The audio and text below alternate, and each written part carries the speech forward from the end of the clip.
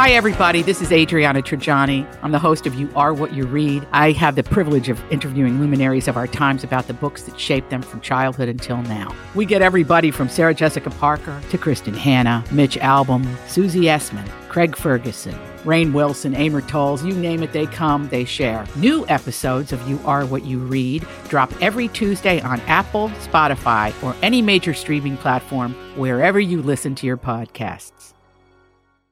I need information. I need it 5 minutes ago. This is a My Talk Dirt Alert, an everything entertainment update heard at the top of every hour on My Talk 107.1. So, what's new in your world?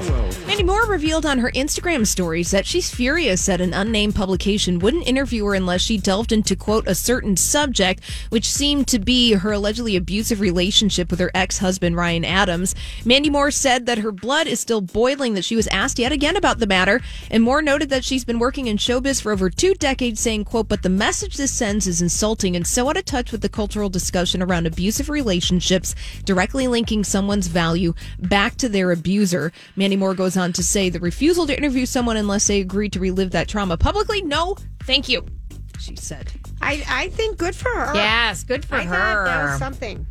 And CNN anchor Brooke Baldwin announced on air that she intends to leave the news network by the middle of April. Baldwin says she doesn't have another job lined up. However, Baldwin has a new book out called Huddle. It's set to debut in early April, and that book sets to look at how women come together to solve problems and enact meaningful change. So there she goes.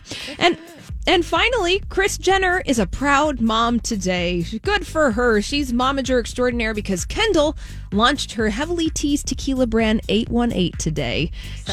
She said, Kenny, I'm so proud of you and the years of work and love you put into @drink818. She's so excited for this. And you can't get your hands on 818 tequila yet, but you can follow them on social media. Coming soon, it says. All right. All right, well, that's all the dirt this hour. For more, check out mytalk1071.com or download the MyTalk app.